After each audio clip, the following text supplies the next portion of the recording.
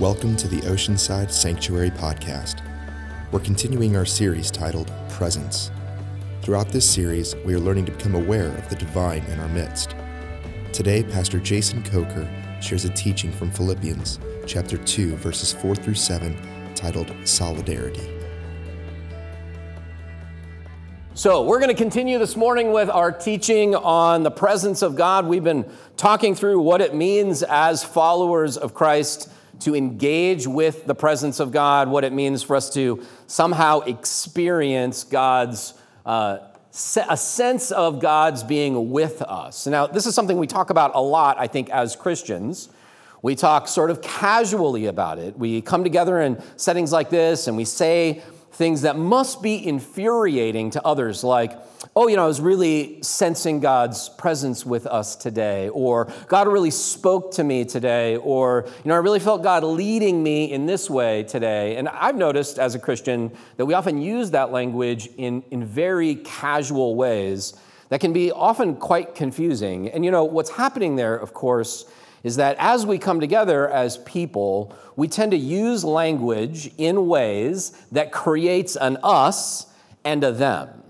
Like, that's what we do with language. That's literally how language works. We use phrases and words in very particular ways to create a community. And the whole point of a community, from a human perspective, is to have an us and a them, so that we know that we belong to the right us, and we know that the wrong people aren't a part of us. So that's where this gets really tricky, because as followers of Christ, Christ eradicated those barriers.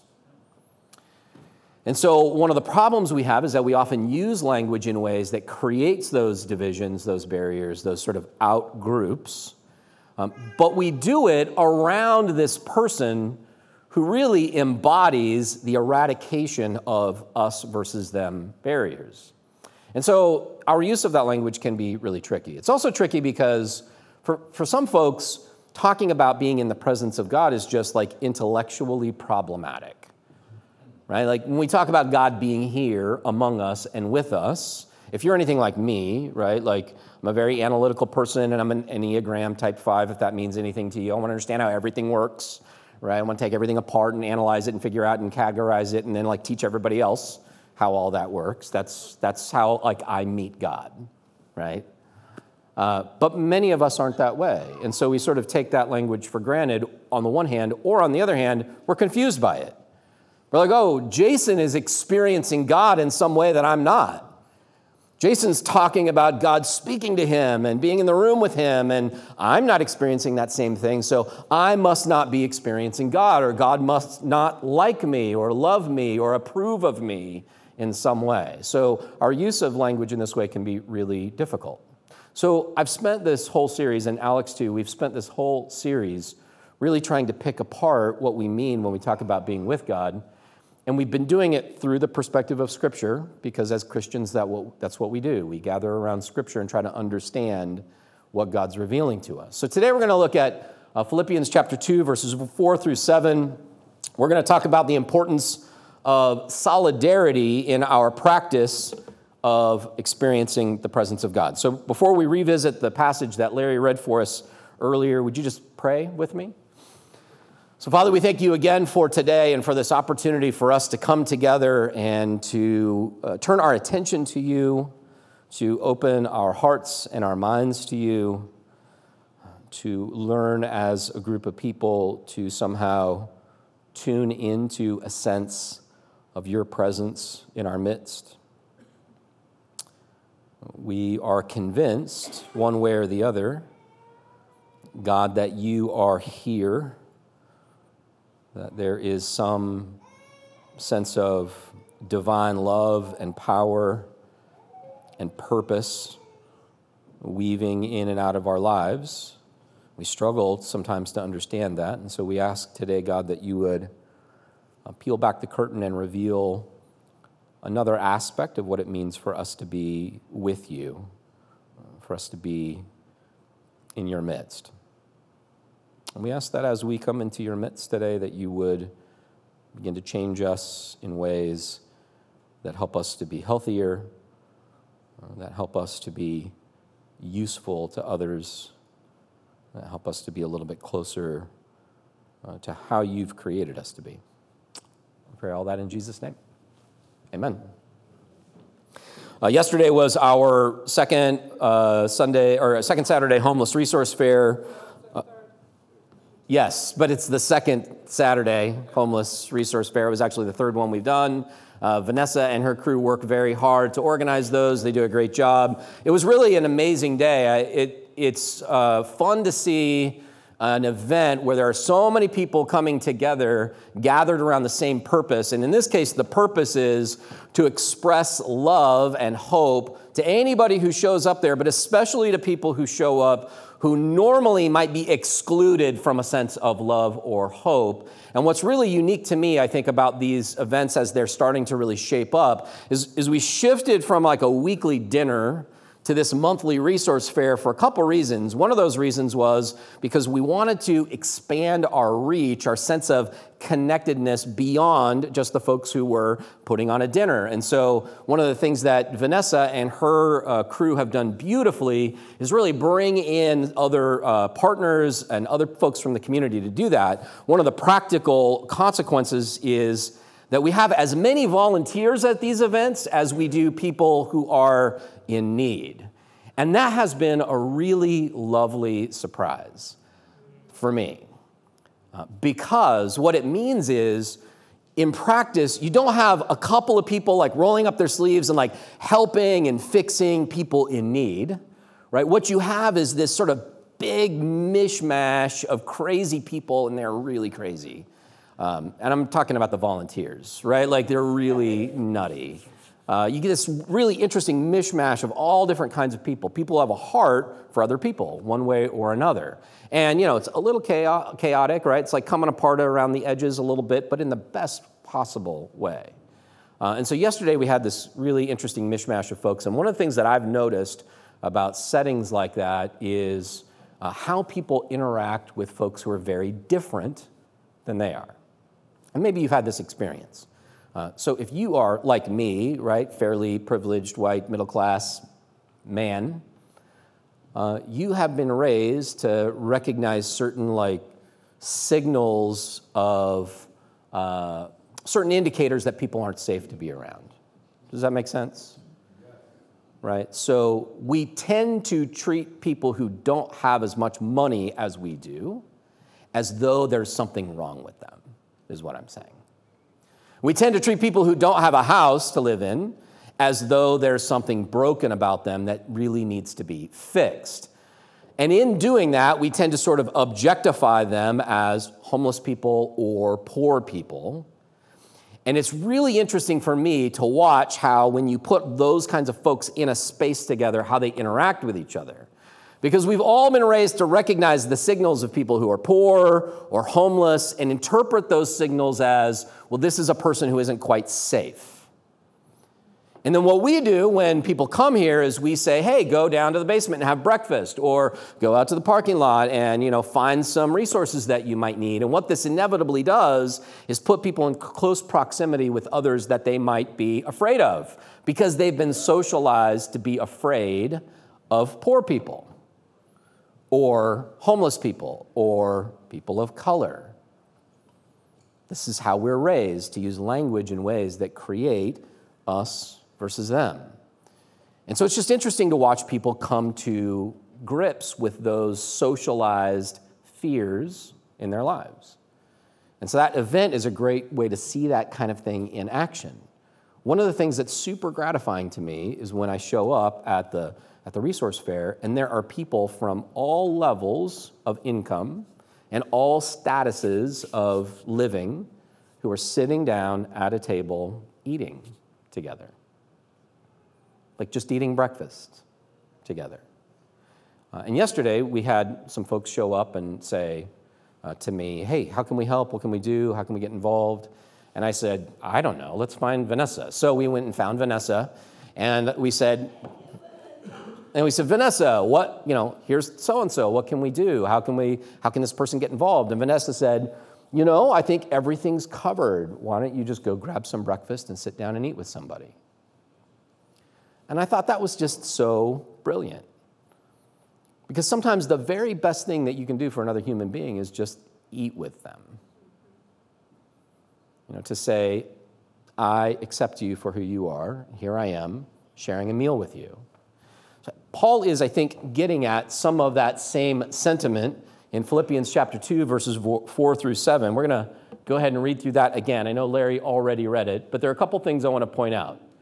Philippians chapter 2, verses 4 through 7 says this, "Let each of you look not to your own interests, but to the interests of others. Let the same mind be in you that was in Christ Jesus, who, though he was in the form of God, did not regard equality with God as something to be exploited, but emptied himself, taking the form of a slave, being born in human likeness, and being found in human form." Now, I want to focus a bit on the second half of that, right? Because Paul is saying that we ought to have a certain posture in life, a certain posture towards other people. And he takes Christ, Jesus, as our model for that. And then he goes on to explain what Jesus' sort of posture was. Even though he was in the form of God, he did not regard equality with God as something to be exploited, but emptied himself, taking the form of a slave. What's interesting about Jesus is that when he came and enacted his ministry, he didn't come and serve the poor or fix the poor. He came as the poor. He was one of them. And what I find fascinating about that is Jesus didn't become the poor in order to fix the poor. He became the poor in order to show the rich what was wrong with them. And that's a Jesus twist on things. I love that passage where the rich young ruler comes to Jesus and says, "Lord, what must I do to inherit eternal life?" And Jesus says, "Well, keep the commandments. Love God and love your neighbor and, don't cheat people." And he says, "I've done all these things. What else do I have to do?" And Jesus said, "Well, sell all your possessions and come and follow me." And the rich young ruler is tripped up by that.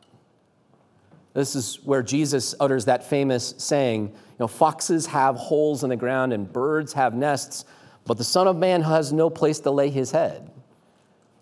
Jesus was saying, all of these people that you have separated yourself from, all these people that I have gathered into my community, join that community.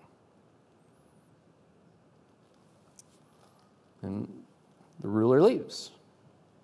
He can't follow Christ's example to be found in the form of a slave, living with and serving others over his own interests.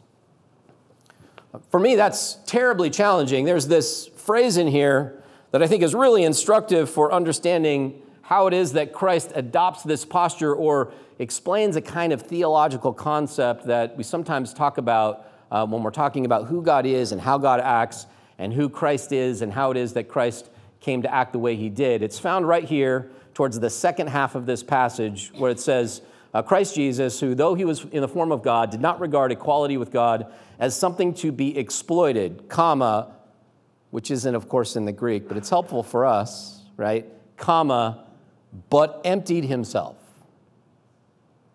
That short little phrase, that short little throwaway phrase in Philippians chapter 2, but emptied himself, utilizes the Greek word kenosis.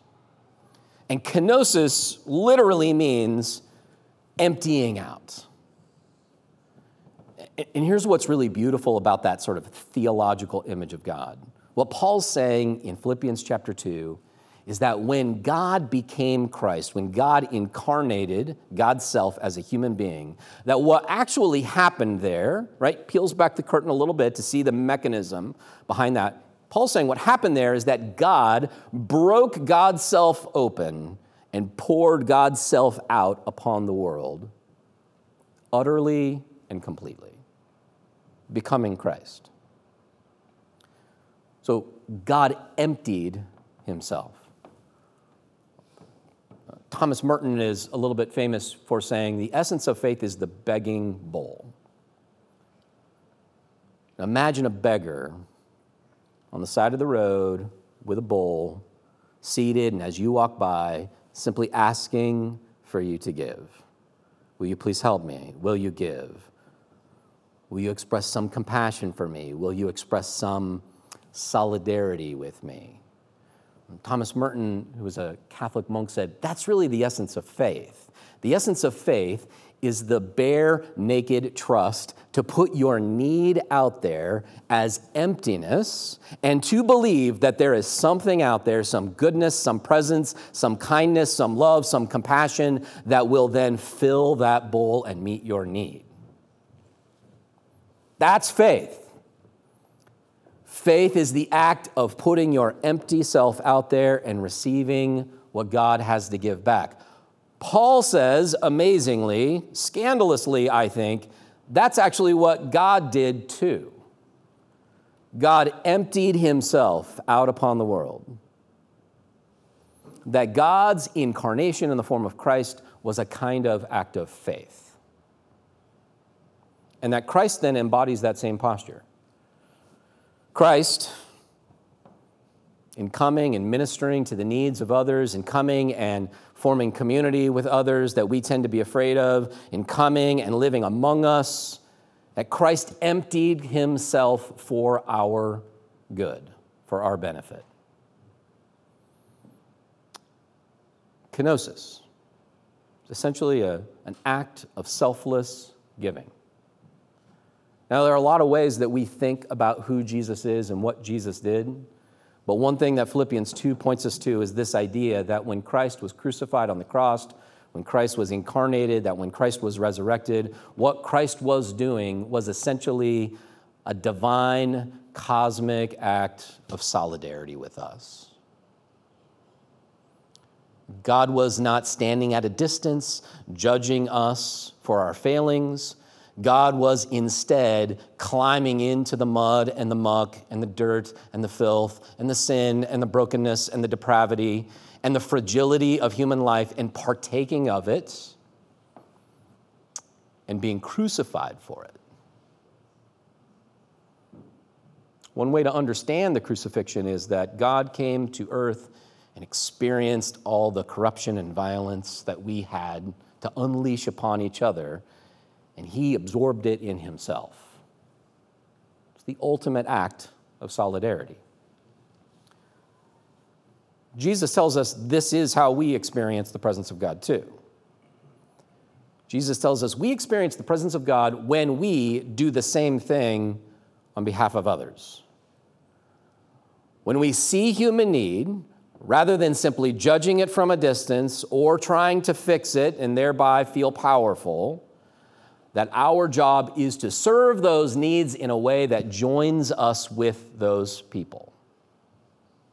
In Matthew 25, he says it this way, whatever you've done to the least of these, you have done to me. I don't know if you've thought much about that whole passage, but basically what Jesus is saying is, if you want to be in the presence of God, then pick those who are the lowest and most despised and most broken and most hurting and spend time with them. That's how you spend time with me. By expressing solidarity, by standing with those, by standing on behalf of those who are hurting the most, who are the most in need. And we do that, of course, because we realize that they're us. There's this meme running around on Facebook that I just love, right? It says, every one of us is 3 bad months away from being homeless. But almost none of us is 3 good months away from being rich.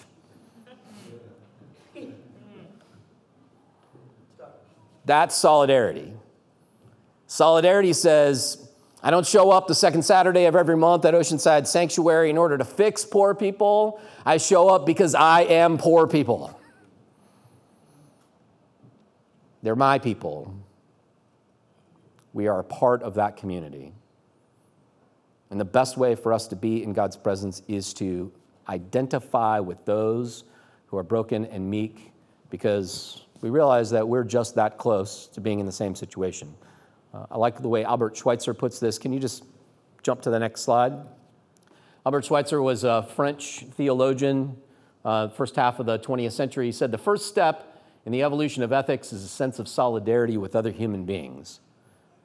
All Schweitzer is saying here is that the first step in you becoming a person who expresses the will of God in your life every day, in your relationships, in the way you treat people, is simply the realization that other people are worthy of being treated well, just like you.